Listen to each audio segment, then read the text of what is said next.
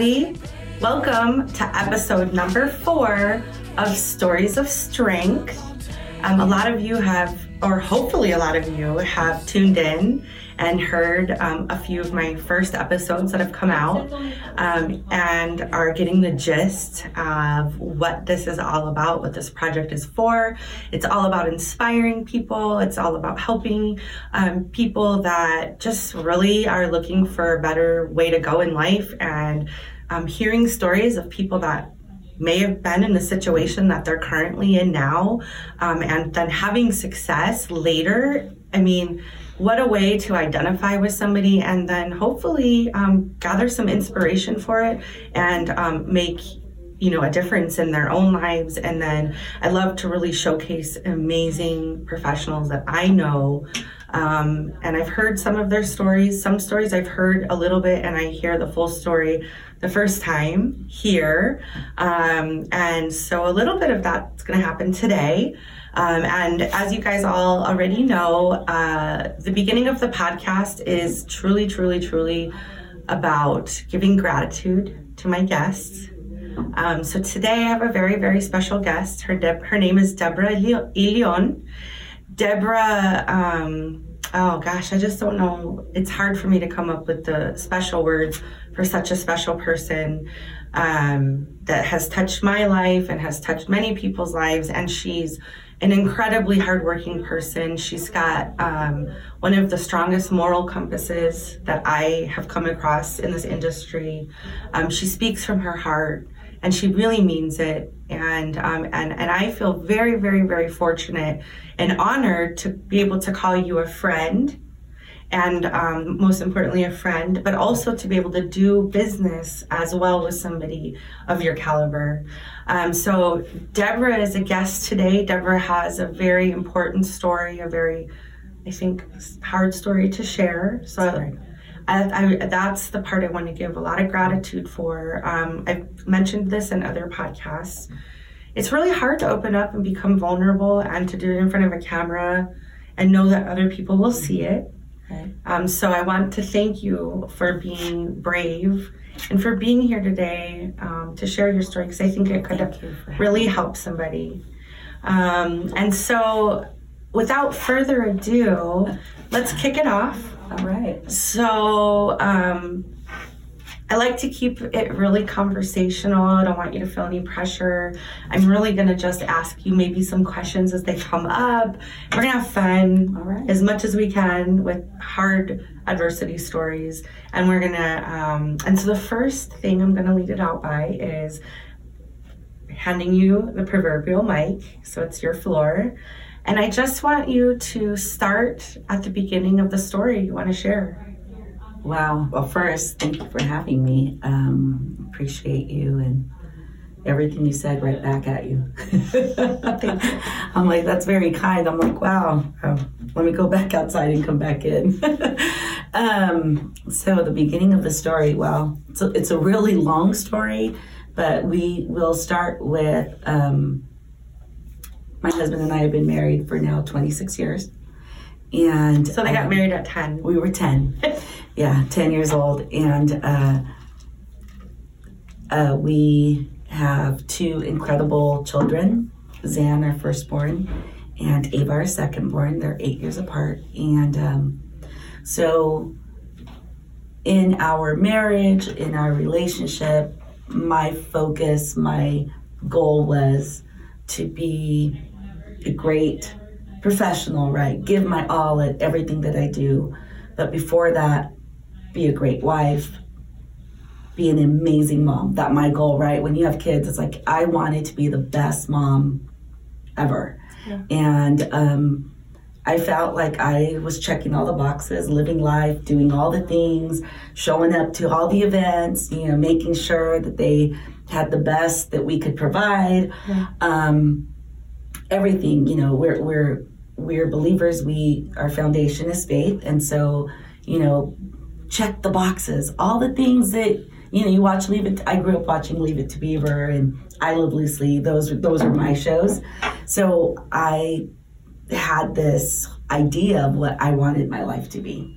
and marriage, and so I'm married. You wanted the honey apple. Yeah, all of it, right? And I'm married to my own Ricardo. It's so funny. We just saw that documentary. Oh my gosh, so good. And I told him, I said, I feel like we're like Lucy and Ricky. I just need the red hair and be like 20 shades lighter, but that's all. I love it. Right. So anyhow, live life. We're born and raised in San Diego. We're in San Diego doing all the things. About 12 years ago, we moved out to Arizona, and it was going to be a temporary 2-year move because I'm not living in hell. And by I'm not heat, moving there. By heat.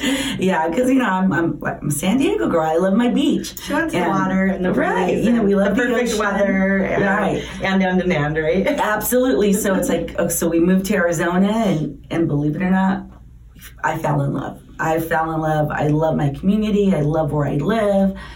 2 years has become now 12. But in this process, when we initially moved, at that time, our son, Zan, was in 4th grade. He was 10, and our daughter, Ava, was 2. So I have been in real estate for over probably 25 plus years now. So she started that when she was 10. I was also 10. Really young. So went from, residential multifamily housing with one of the most amazing companies out there, luxury, and then went into real estate with title and escrow, and even did home staging. So done several things in the real estate world. So when we moved out here, I'm like, okay, I'm going to stay home and raise my kids. It set us up for that, because back home we had family, right? Family means everything. So my family was at the forefront of helping take care of Zan and Eva. Yeah, your village, right? It's our village. Yeah. So we're out here and doing all the mom things, like I said, going to all the things, making sure kids are supported. Ava starts preschool, kindergarten, Zan's going. He's a straight A student, they're both, and everyone brags on their kids, but truly Zan, creative, intelligent, loving. Just this morning, and speaking with someone, I said, he never raised his voice, never talked back. It just I'm like this child of mine, and our daughter, the same, great kid, but she's just like her mama, so she's going to put up a fight.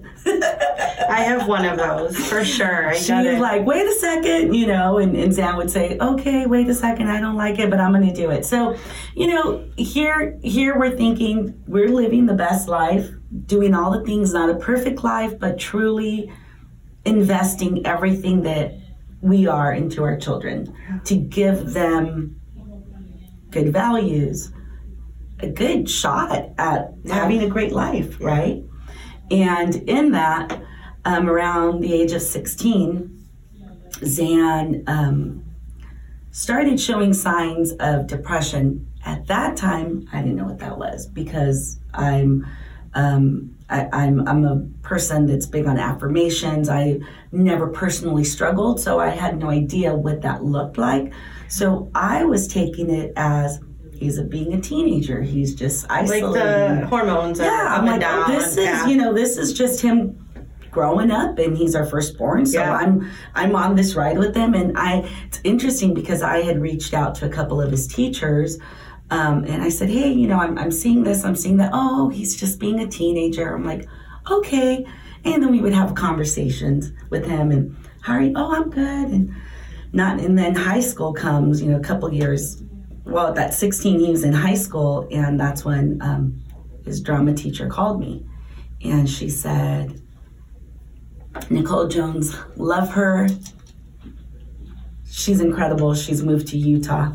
But she reached out, and it was after the first summer that they want to say it's his freshman. Dates are so off with me since, so I'm not even going to give specifics on the dates, but it was summer, coming back, and I want to say this was now his senior year, and she said, Debra, I need to talk to you, and I'm like, yeah, what's going on?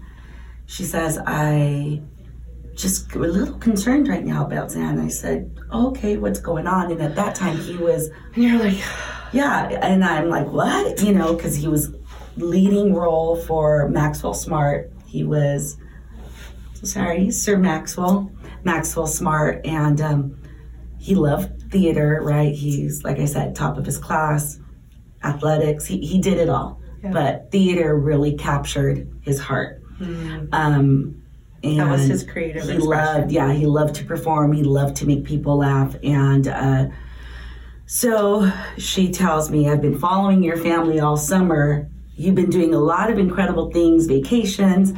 I've been seeing him in the photos. He looks great. He looks happy. But today when we got together, I asked all the kids to share like a highlight, something you're grateful for. Yeah. And I was really concerned. He had nothing to share. And I was like, what? Like, that makes no sense. Like, what? We share at our table over dinner every night. That's one of the things we do in our house when we have dinner. And I thought, okay, thank you for letting me know. So I shared with my husband. We waited for Zan to come home, and I just talked with them. And I said, hey, how are you doing? I didn't throw her under the bus. I just started probing, asking some deeper questions, and it was really interesting. He says, Mom, he's like, I think I need to talk to somebody. And I said, absolutely, son. And immediately mom mode is like, the best therapist, the best doctor, the best, like, I don't care. I will take out, all the equity out of the house to make sure that my kid gets what he needs. Absolutely. And Zan had started talking with the doctor and therapy, and we thought everything was good because, once again, I don't know what this looks like, right? So he looks fine. He seems fine. Yeah, it's not like when they have a cut, you can see there's a cut. He's doing all the things. Yeah. He's maintaining a 4-point whatever grade point average. Like, just really excelled in all things. Has friends, and I'm like, okay, he's a good kid. There's no signs of this or that, and we're good. It's not like the picture you would imagine. Exactly. Yeah. Everyone tends to go to this like drab and sad. No friends. No friends.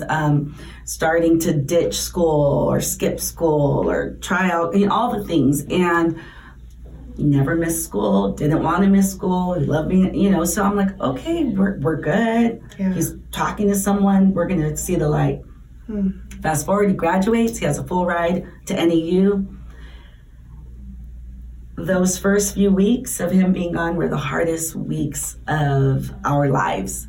And I told someone today, because I was having another conversation with someone who was asking me some questions as well. And I said, it's really interesting because I feel that I was grieving my son when he first left to school. It was so intense. And I know that the friends in our community understood, but I think they probably thought, you're being a little exaggerated. And in Espanol, overprotective. Yeah, and in Espanol, you say exagerada, right? A little over the top. Like, come on, helicopter mom. And like, I'm not a helicopter mom. There was something within me that I just knew. Like, your kid. Right. Your kid. He's not in my house. Like, I hope he's okay. Yeah.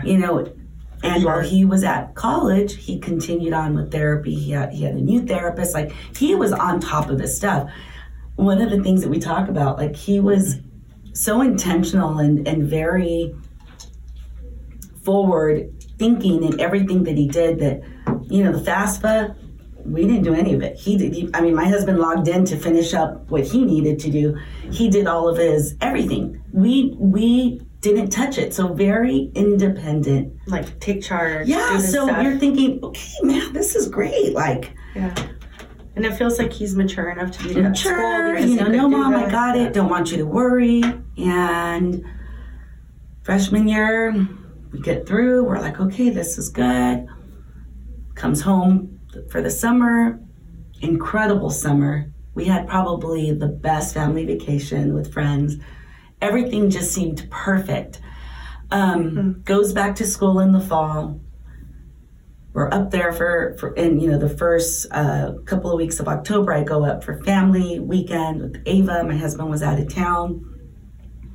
We're doing all the things again. And I had told my husband, I said, wow, I have finally feel like a release. Like, he's good. Like I felt like I don't have to worry anymore.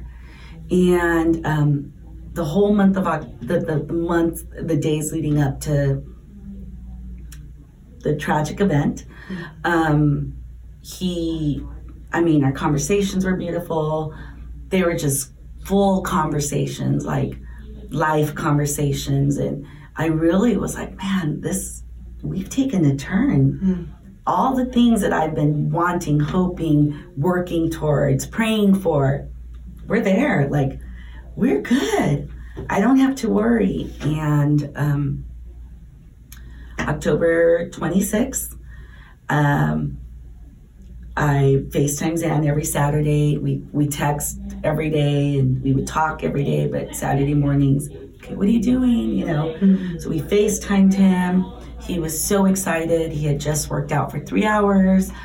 So he was very intentional about living healthy for the most part, and just making better choices to help him with the manic and depression and the bipolar that he had been diagnosed with while away at college. So on that phone call, he was pretty upbeat. Seemed like it was great. Good. I'm hanging out with my friends. They're coming.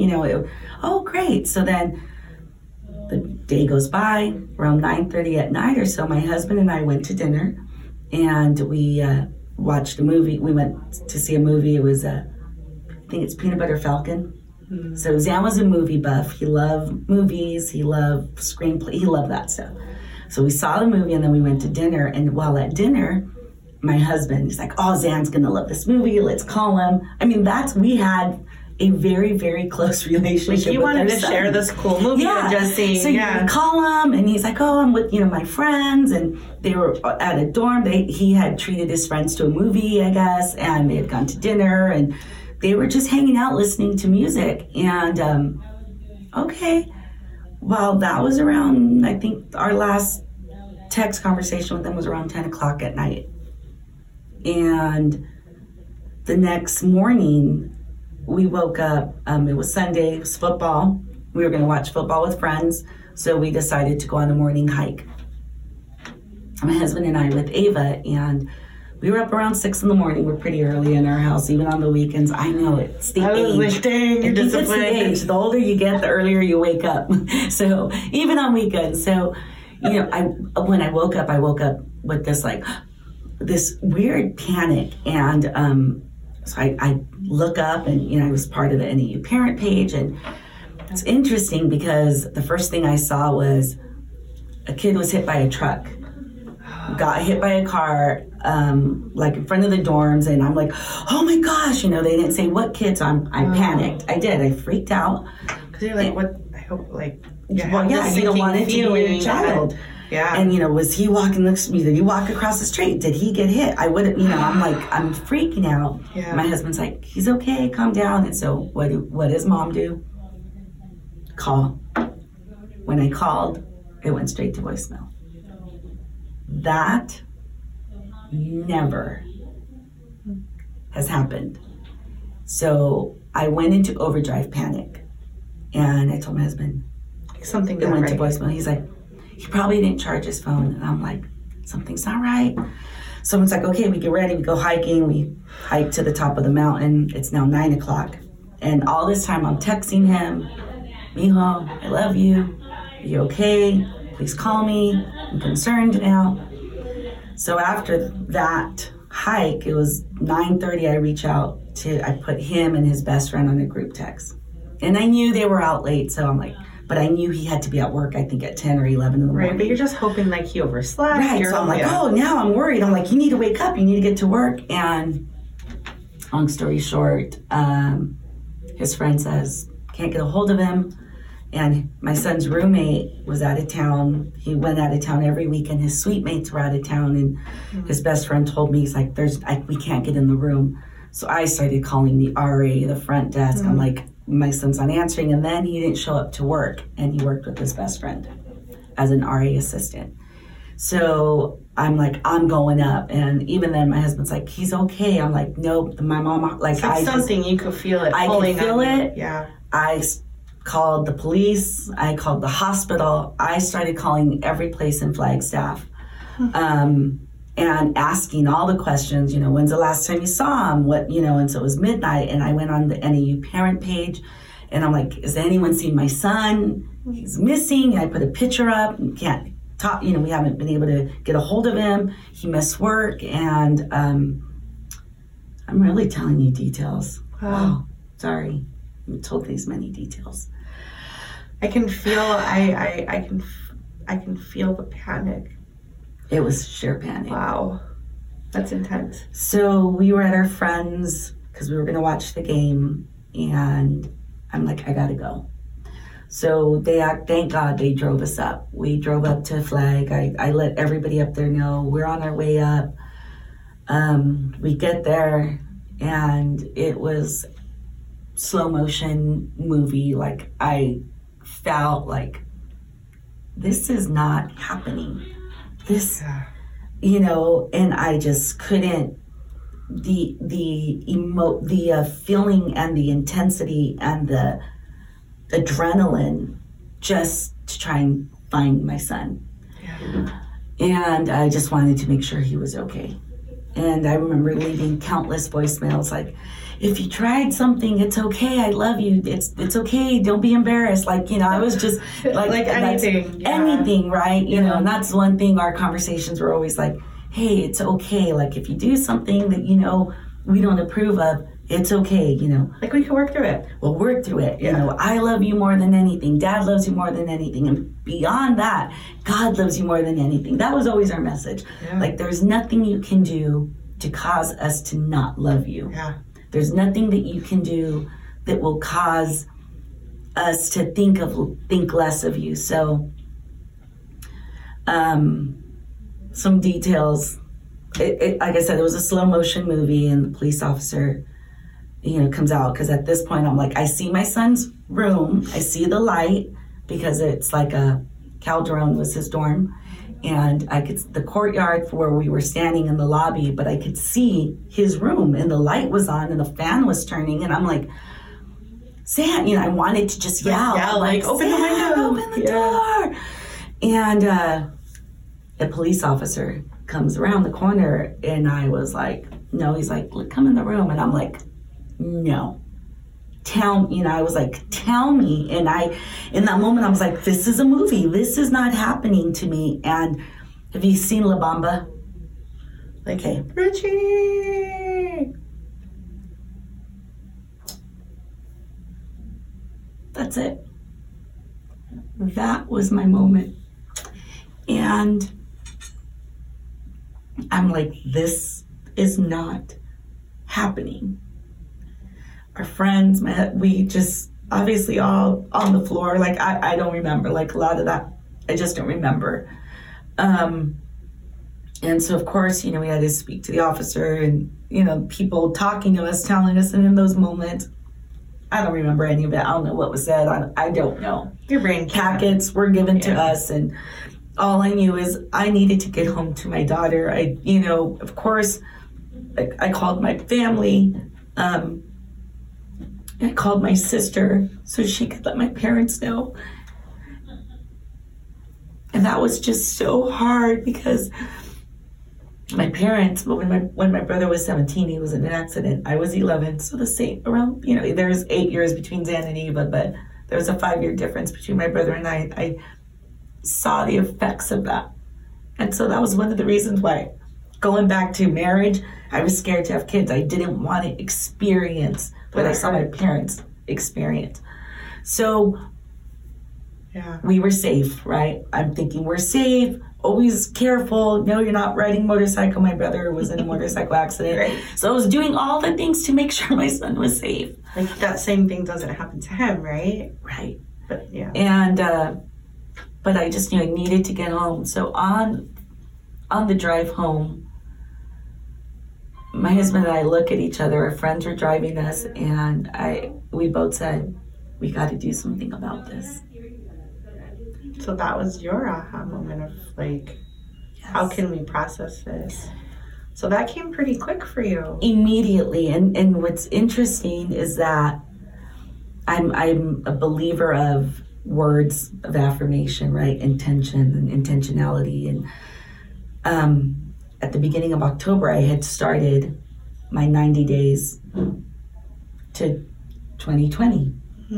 I was writing out 5 things I'm grateful for and 5 things that I want to see come to light. Did you do it every morning? Every morning. I had my time. That was just something I did. 5 a.m., my cup of tea, me and my journal. How far along into that 90-day? So October. So you had just started like October 25 days before, 27 days before. 26 days. Yeah, 27 because by the time. So in that journal, I have 27 entries and have not gone back to it since. Have you even looked at it or read it? I did, and I had to shut it. Yeah. But probably your priorities were very different, and what you were thankful for and what you wanted to see were different. Well, what's really interesting about the consistency of those journal entries is that, I'll always, I'm thankful for my family, my husband, my kids. Yeah. But the things that I wanted to see happen was I wanted Zan to be 100% mentally. And I wanted to be, I didn't know what or how, but I was like, I see myself as the president. I want to have a nonprofit. I want to help people. But I didn't know where do I fit in that, right? Yeah. Like my upbringing background didn't give me a platform of any type of, right? Most people that are founders of nonprofits, they've been through something that's gotten them to that place. And I'm like, damn, like what can I bring to the table? Like I've not experienced, abuse of any form, and religious abuse, that's a whole different story. that came out of these last different day. That's a different day, different conversation. But you might have a follow-up for it though. Religious trauma. No, seriously, like I had not experienced anything. I'm like, wow, I love women, and I'm all about women empowerment. How do I do this? And so, that was just something I'm like, well, I believe it's going to come to the forefront. And so when I look back at that, I was like, wow, I had no idea. Well, the calling was happening, but you didn't know what it was for. What it was for. And in that drive home, that was the conversation. My husband and I said, we are not going to be quiet about it. Why? Because my son died by suicide. And there's a few things that play into that. One, my background and upbringing. My husband is a pastor's kid. I'm born and raised under the pews. Very religious is the best word to put that, right? Yeah. We were just raised in this very... Well, and what does religion say about... Right. By suicide? Very boxed, closed, great people. I am who I am because of my upbringing. So I'm not trying to diss that, right? I'm sure you met some really wonderful, amazing people that influenced you positively in your life. It's just that when you have a loss, and it could be any kind of loss, sometimes the way that you interact with people and how people interact with you changes because your life has changed. And in your case, because of the,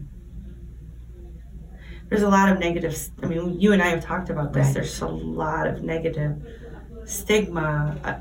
People don't really understand behavioral health. Right. They don't understand, like we understand diabetes or a heart issue or taking blood thinners so you don't have a heart attack, taking insulin so the diabetes, you don't lose your eyesight and right. You can function and not become in a coma. But very rarely do we ever talk about depression and anxiety and bipolar and schizophrenia, and there's a whole bunch of other things that are in the DSM-5 that right. Most people don't understand. And the battle wounds are not outside, they're inside. So is diabetes and insulin. You can't really see that, right. But you can test for it, right? There's a proof that this thing exists. Right. And so then if somebody dies because the insulin was incorrect or something happened because of this medical illness, people feel sympathetic. They feel I'm sorry you lost your loved one. Right. What an awful thing. When it is that the death is by suicide, now you have people that have different viewpoints because religion comes in. Right. Or politics or their own feelings on it. And I'm certain this happened to you. Oh, wow. That people were not very sympathetic. Well, they probably were sympathetic to you. They but were. Not sympathetic to your son. Right. And say, why did he do that? Oh, my gosh. You know? Yeah. Well, that was one of the things that was said to my husband. How could he break our heart? And I was like, I'm going to pull eyeballs out. Like, how dare you? How dare you think you know my son? You know, and so that's a lot of opinions, people thinking that they knew the why or the, you know, how selfish, right? That's the immediate, people go to that space. But when we chose to speak about this, I'm like, we're going to have to deal with religion, and then we're going to have to deal with stigma. But I'll be damned that we don't do something about this. And we don't help prevent others from experiencing this. Yeah. And we don't help other kids who are not receiving the appropriate help. Well, and I think Zan, based on everything you've told me, deserves to have his memory preserved as a cherished memory, not of like the last things that happened or the people's opinions on how it turned out. He was a wonderful person. Absolutely. And he deserves to have that remembered about him. Absolutely. You know? You know, one of the things I'm very open, and I share all on social media, and even more so with this became part of what, I mean, my mornings, 4:30, 5 in the morning, I couldn't breathe first morning, and my husband and I started doing these walks every single day. So I started sharing because it was just a way for me to be able to release. So the walk started the first morning after you told the news. That I started like sharing. Yeah, because we always would wake up and walk, but it became part of what I needed to do to breathe. Had to. And I've tried to go back to watch videos, and I can't because it's just too raw. You mean like the family videos or things like that? No, my personal journal. Oh, like the events, everything that happened? The events and how I just shared my heart and where I was at. And it's just so raw that I can't do it. One day I plan to, because that's what I was feeling. That was me there and then. And it's interesting in this space, there's a lot of things I don't remember. They say you get this like amnesia with tragic loss. Like brain preservation. Yeah. So I'm like, I don't remember, you know, and so well, I have to give you a compliment though that you were able to have enough strength, discipline, and to care about people enough to make the videos. Even right now you can't watch them. Someday I'm sure you will. At some point you could maybe little by little watch a few and it may change. And maybe you won't. Maybe my assumption that you will is wrong. The point that I'm making is that you were not afraid to talk about it, which most people are afraid to talk about, whatever's vulnerable, specifically when it's surrounding. I mean, the same thing is, I feel like parents who lose their children to addiction, it's very similar. Absolutely. And actually, again, just bringing up the DSM-5, like, I mean, addiction is a behavioral health issue, right? And so does it make it any better if my brother passed away due to juvenile diabetes, or like, we feel so sorry, but I have a brother who died. I don't, but my brother had a heroin overdose. Right.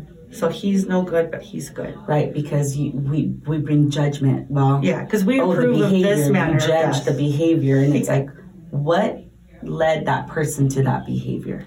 Well, and then the reality is that when people have behavioral health issues, they are in a different reality than you and me, or like, we all are in our own reality, right? But there's kind of like this reality that the general public lives in. Right. But the people who have serious behavioral health issues, their brain does not see the reality in the same way. But unless you've experienced it yourself, or you've had a family member close to you that deals with that, it's virtually impossible to understand the depth of the pain, Right. of the desperation, Right. of the not knowing what to do next or not thinking there's a next. Right. So for like somebody who has zero idea of what that means, sure, it's easy to judge. Sure, it's easy to put blame. And maybe like even they feel like they're making you feel better by giving that sort of sympathy. Mm-hmm. I mean, most people are not evil. I don't Right. think they No, want to reach out to be evil. It's not from a bad place. But it's an ignorance place. It's from a lack of knowledge. Yeah. And pure ignorance. It really is. And that's, where we're at. So we immediately wanted to bring and help bring change, and it's like we need to end the stigma. We need to have conversations. People need to know it's okay to not be okay. I'm smiling not because of like I just that was just my heart. I'm like, okay, Yeah. I can't change what happened. It sucks, and I say that word a lot. Like if we could get the rewind button, we can get the remote with right, it. Yes, but I can't change it. Yeah. So I'm not going to live in that, but I am going to live in the space that what can I do to help others? Awesome. One, my son's memory will always be remembered. World shaker, history maker, just never I love it. imagined. Say it again. I love that. He's a world shaker and a history maker. And I've always said that since he was born, both him and Ava. They're world shakers, history makers. We are born with purpose to help others. Yeah. However that is. Yeah. And so very intentional with raising the kids, right? Raising our son, and to be a good human, to be kind, to love people, to help the less fortunate, to, give to the needy. I mean, he had a heart for any time there'd be homeless, we need to go get them food. That's what we wanted both Zan and Ava to have, and it's compassion and be empathetic. Good humans, that's it. It doesn't cost anything to be a good human. So I'm like going off track here. It's okay. I'm going off track, but the bottom line is, how can we help? Yeah. So immediately, we're thankful for the village of friends that we have. Friend of ours is an attorney here in Arizona, and immediately reached out. What can I do? I'm like, I need to start a foundation. You're like, help me put together the documents for a 501c3. We need a foundation. We need to help people. Like, I don't even know how to do it, but we need to make this happen. And he immediately, what do you want to call it? Zan, you matter, because that was what my husband immediately is. Zan mattered. And of course he mattered. Everyone matters. Sometimes in the space, though, people feel like they don't matter. Well, the individual, especially when they're going through the pain, they feel as if they don't matter, and that actually probably the people around them could be better off with them not around. Right. Which is really just the depression voice talking. The mental health voice is not healthy right now. Right. But that is what that person believes. Absolutely. They do believe it. That's a really hard thing for people to understand. But I think it's really amazing. So I think the name of your foundation is very cool. I think it's kind of an interesting name too, because you could put other names in it, like Sarah, you matter, or Dylan, you matter. So many people need to hear Debra, you matter. Right. I mean, it's just so to tell a little bit more about the foundation. What are you doing with it? Who do you talk to? Who does it help? Well, that's a great question, Heather. I'm putting on my interviewer hat. That's a great question. Well, let me tell you. Well, we are in the infant stages still. It's pretty cool because, yes, immediately we got the name, nonprofit status, 501c3, all of the legal stuff taken care of. The goal of the foundation is to, one, end stigma. Yeah. Number one. We need to be able to talk. We need knowledge in order to address things going on that we are clueless about because we lack the knowledge, right? Absolutely. So end stigma, raise awareness, and provide resources through education, as well as just last month we were able to help 2 individuals. One attended in-service intake. He was there for about a month for bipolar, to learn how to live and manage it. So I was going to ask, you're supporting people that are dealing with the behavioral health or maybe in crisis? Correct. And then also you might help support somebody who's lost a family member that died by suicide. Yes. So initially it was end stigma, raise awareness. We need to educate people. Yeah. When we rolled things out and we were open about our story, people started reaching out, didn't they? I cannot begin to tell you how taken back I was. The need in all spaces, age, social, economical, cultural, religious, non-religious, the need is so great. And I'm not a professional, neither is my husband. All we have is our personal experience and our story. Sure. And a ear to listen. Or do you know now, because you've been doing this, where to find a resource? Yes, absolutely. I think that's like the biggest thing, is that a lot of the reason that people are in the boat they're in, it's that they don't really know where to look. Correct. It's not that easy to find help. Well, and then there's so many options, like where do you go? And then they don't have room, and when they're not taking new patients. Right. I mean, immediately, that's another story, but immediately within, I think, the next month, I'm trying to remember. I just know we went, because that's how we were just desperate to help.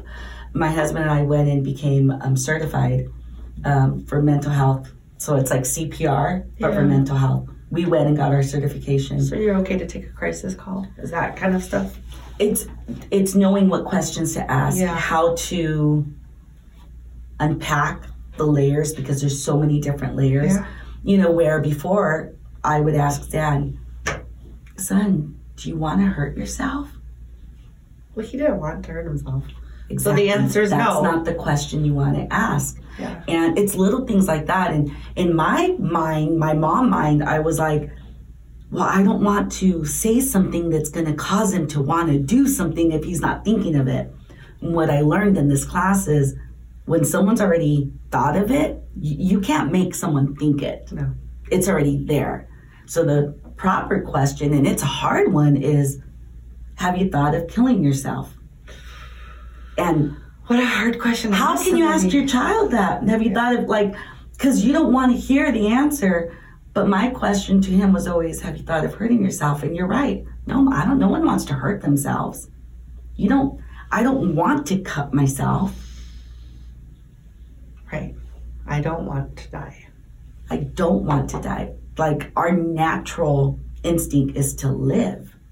But when someone is in crisis mode and they're in so much pain, I've learned this from the psychiatrists. You know, we've had lots of conversations with lots of different professionals, so that we're, our own mental health now, because this is traumatic.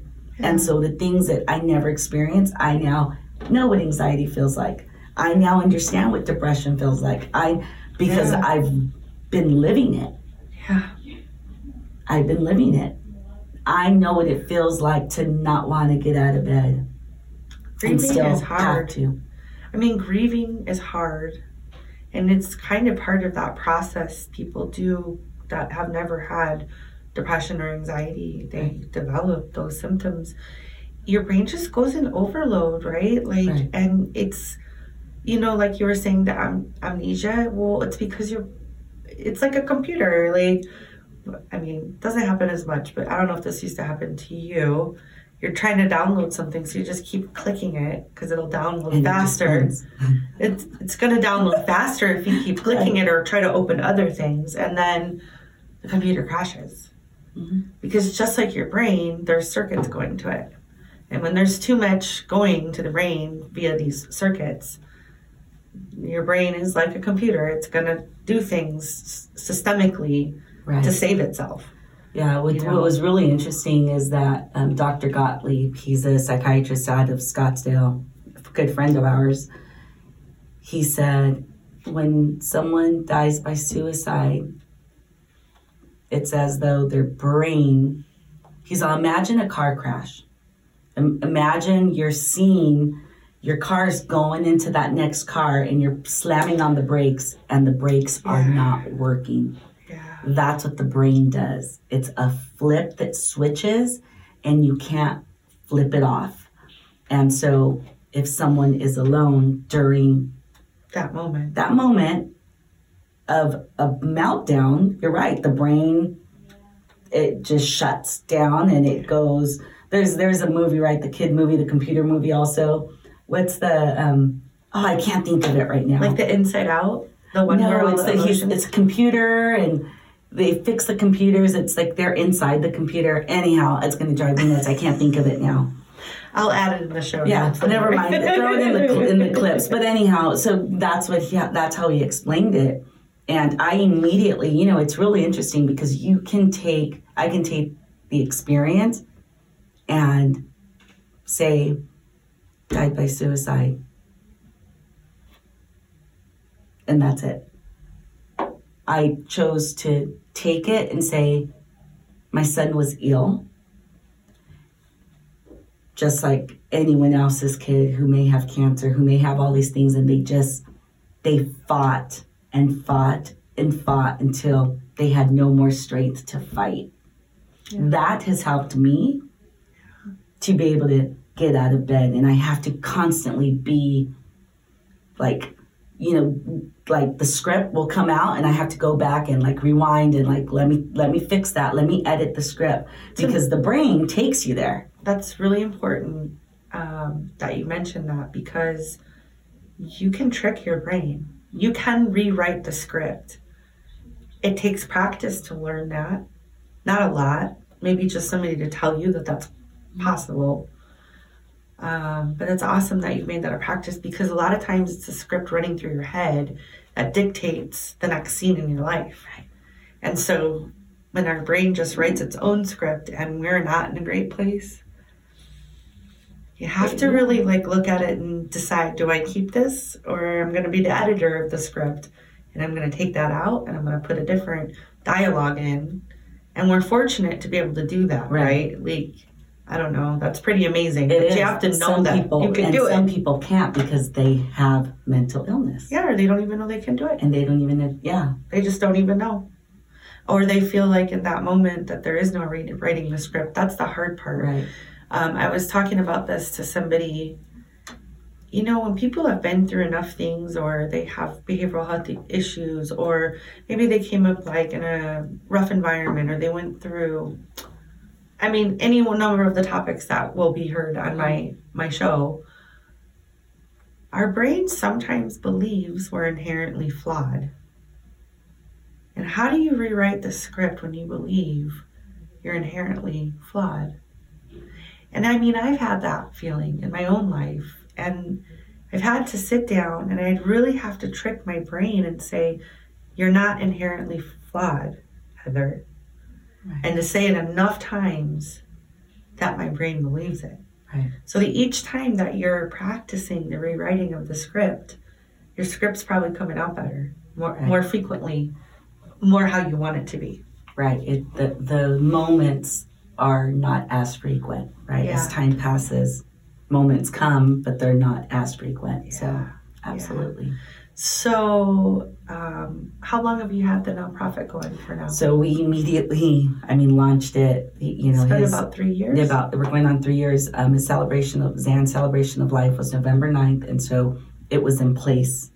Right. The name, the foundation was, and then the 501c3 was 2 months after we got that squared away, which is great. Since then, initially, I brought these with me because I wanted to share. We're still, right, it's a constant evolving, but stickers, right, because that's the thing. So we handed these out at his celebration of life. So that's for you, Heather. You matter.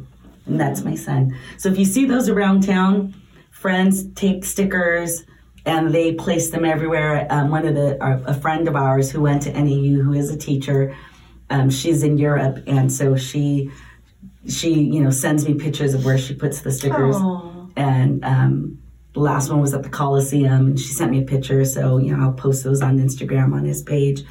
But it's evolved. We had our first fundraiser last October.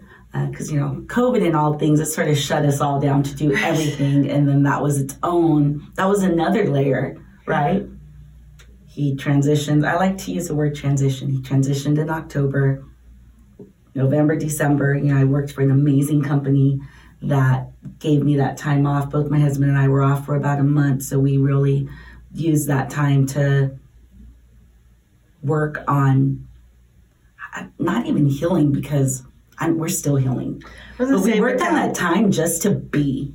Yeah, and just to be. And to be prepared to start healing. Yes. Probably that wasn't really healing time. That was just preparation to figure out how do we start healing. Right. So, and then COVID, right? March, everything shuts down, and it's so you need people when you deal with loss, you need people. And the village is usually there for the first 2 weeks, but then when the village leaves, you're left with your own thoughts. You're Absolutely. left crippled in the sense of emotionally, because exhausted. I'll tell you, it just everything about it. And during that space, it was we need to work through this. We need to work through this. We need to help others. And that really did help us. And because of COVID, the need for resources became even greater than it was the year before, because so many people were affected. Oh, yeah. Right? The isolation, being home alone. Thanks. It just was intense. And so we had many conversations. But, we did create another sticker.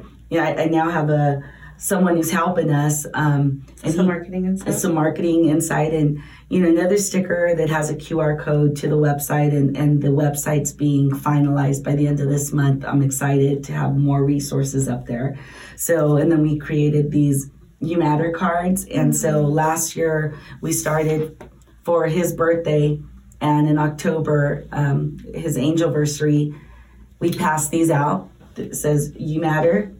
And on this side here, it's Alexander, his date of birth and date of transition, but it says, let someone know they matter, show someone kindness, pass this card along in honor of Zan. Aww. And then it has the text, the if you need help and the org. So we pass these along.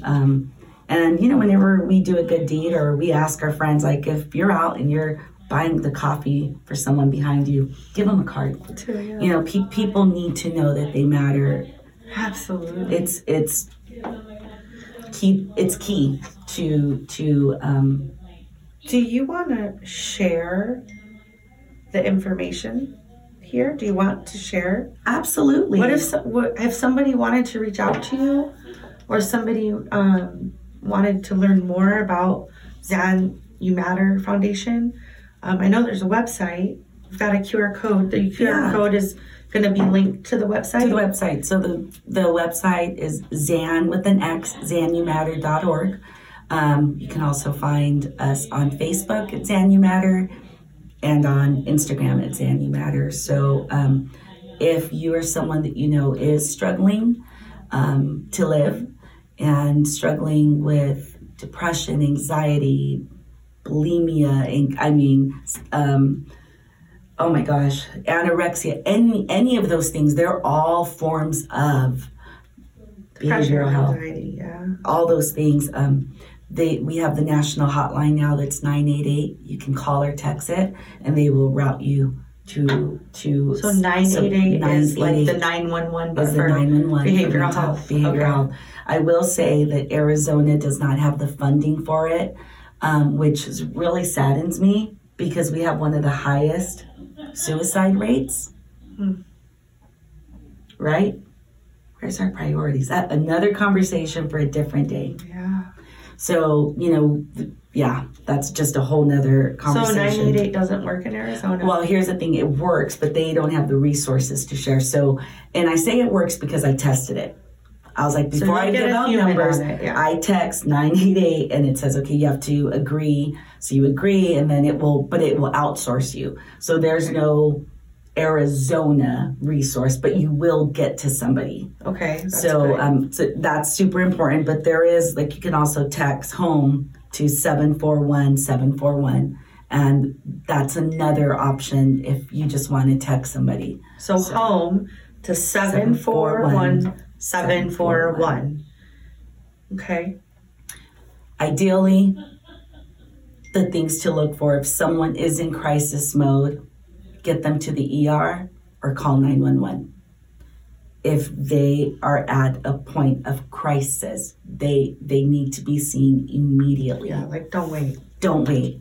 If someone's talking about it, get them some help immediately. Schedule an appointment with the therapist. Go to your primary care doctor. Ask them for a list. There are resources out there, but believe it or not, they are limited. No, they are. I understand that, and it's really great. I know that there is like this also suicide hotline, right? Sometimes I believe that hotline is created in the idea that you could talk to somebody. Sometimes you just need to talk to somebody. You just need to talk it out. So I know that I've put this out there to anybody. You can find me really easily on Facebook. I take phone calls. I care about our community too, and I know you do too. If I could ever help anybody, please reach out. That's what Stories of Strength is designed to do. Right. It's designed to bring light and inspiration and to make a difference for our community. And, I'm starting here, but who knows? Maybe we together can make a difference in the world through inspiration and through storytelling, real stories, and then real people that have survived. Like, so you, since I know you professionally, I knew you during the time when this happened, and I didn't know you were going through that. I really didn't. Debra, you always have a positive outlook, a positive attitude. You were able to be strong in order to continue doing your work because you still had the bills and the life, unfortunately, it doesn't stop. Life doesn't stop. It just keeps going. It does. But for you in those moments, it does feel like it needs to stop, I'm sure. So I have to give you the accolade of like being an outside viewer, just having really no idea what had happened. I think probably it's been about a year that I know the story of Zan. Mm-hmm. And you've continued to grow in your career. Like, I think you've had a promotion since this happened. Yeah. If I remember. Maybe 2, I don't know. Yeah, interestingly enough, pandemic, right? We're home, and I'm really out of the box when it comes to creativity and thinking, and that's why I think you and I connect so well, because we're like, what can we do? Yes. Let's make it best, right? Yes, my personal tag is provide value and serve with excellence, and I really, really strive to be that. In all that I do.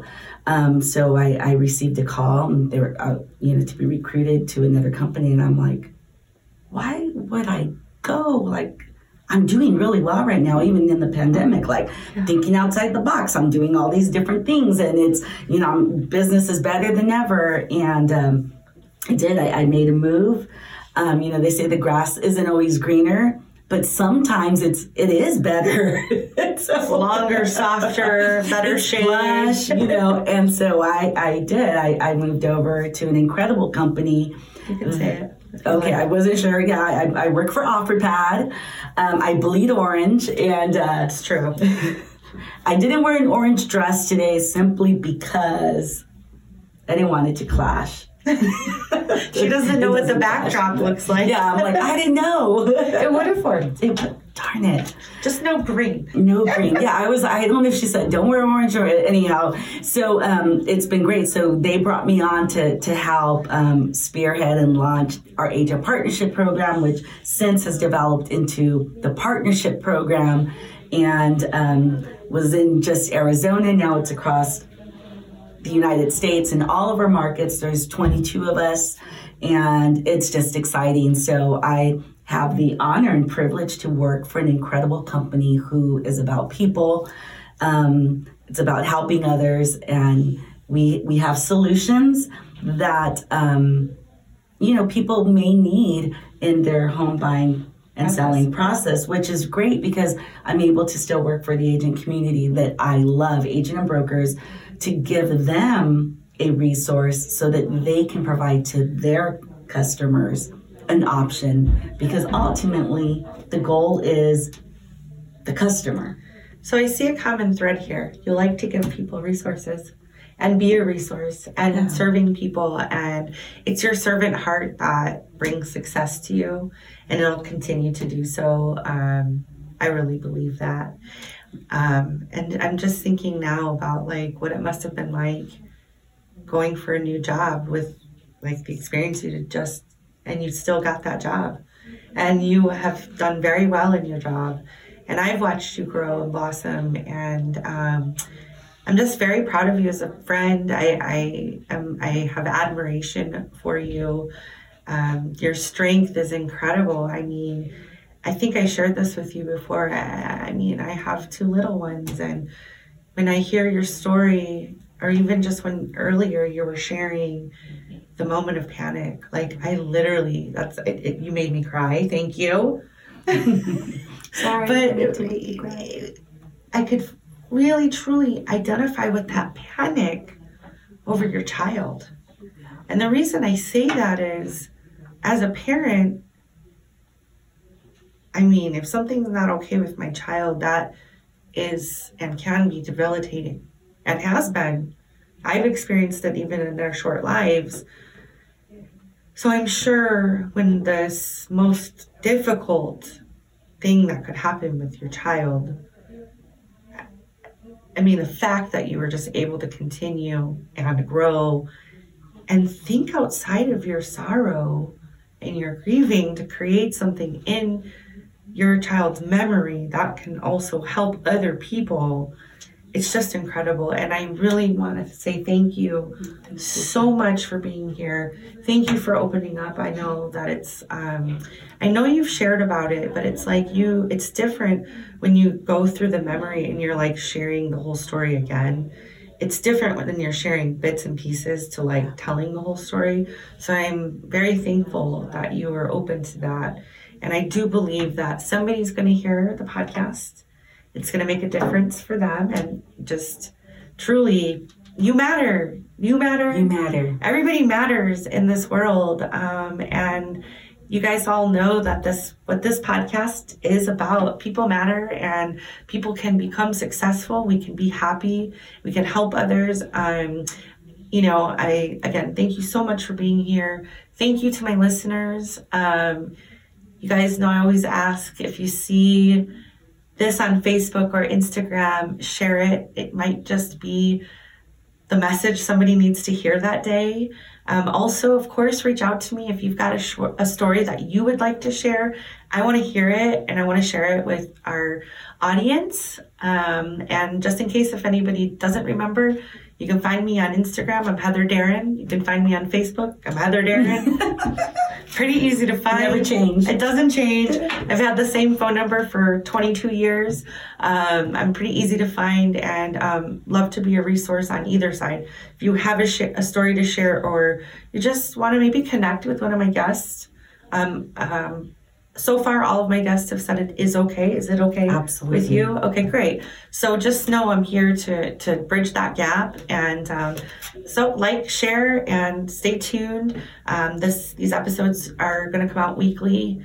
And I just want to thank everybody for the time to listen to us today. And I hope everybody has an awesome and amazing, productive week. See y'all soon, and talk to everybody soon. Bye. Thank you for having me. Bye. My words come from my soul. Control of one's own path is a destiny that a man must choose.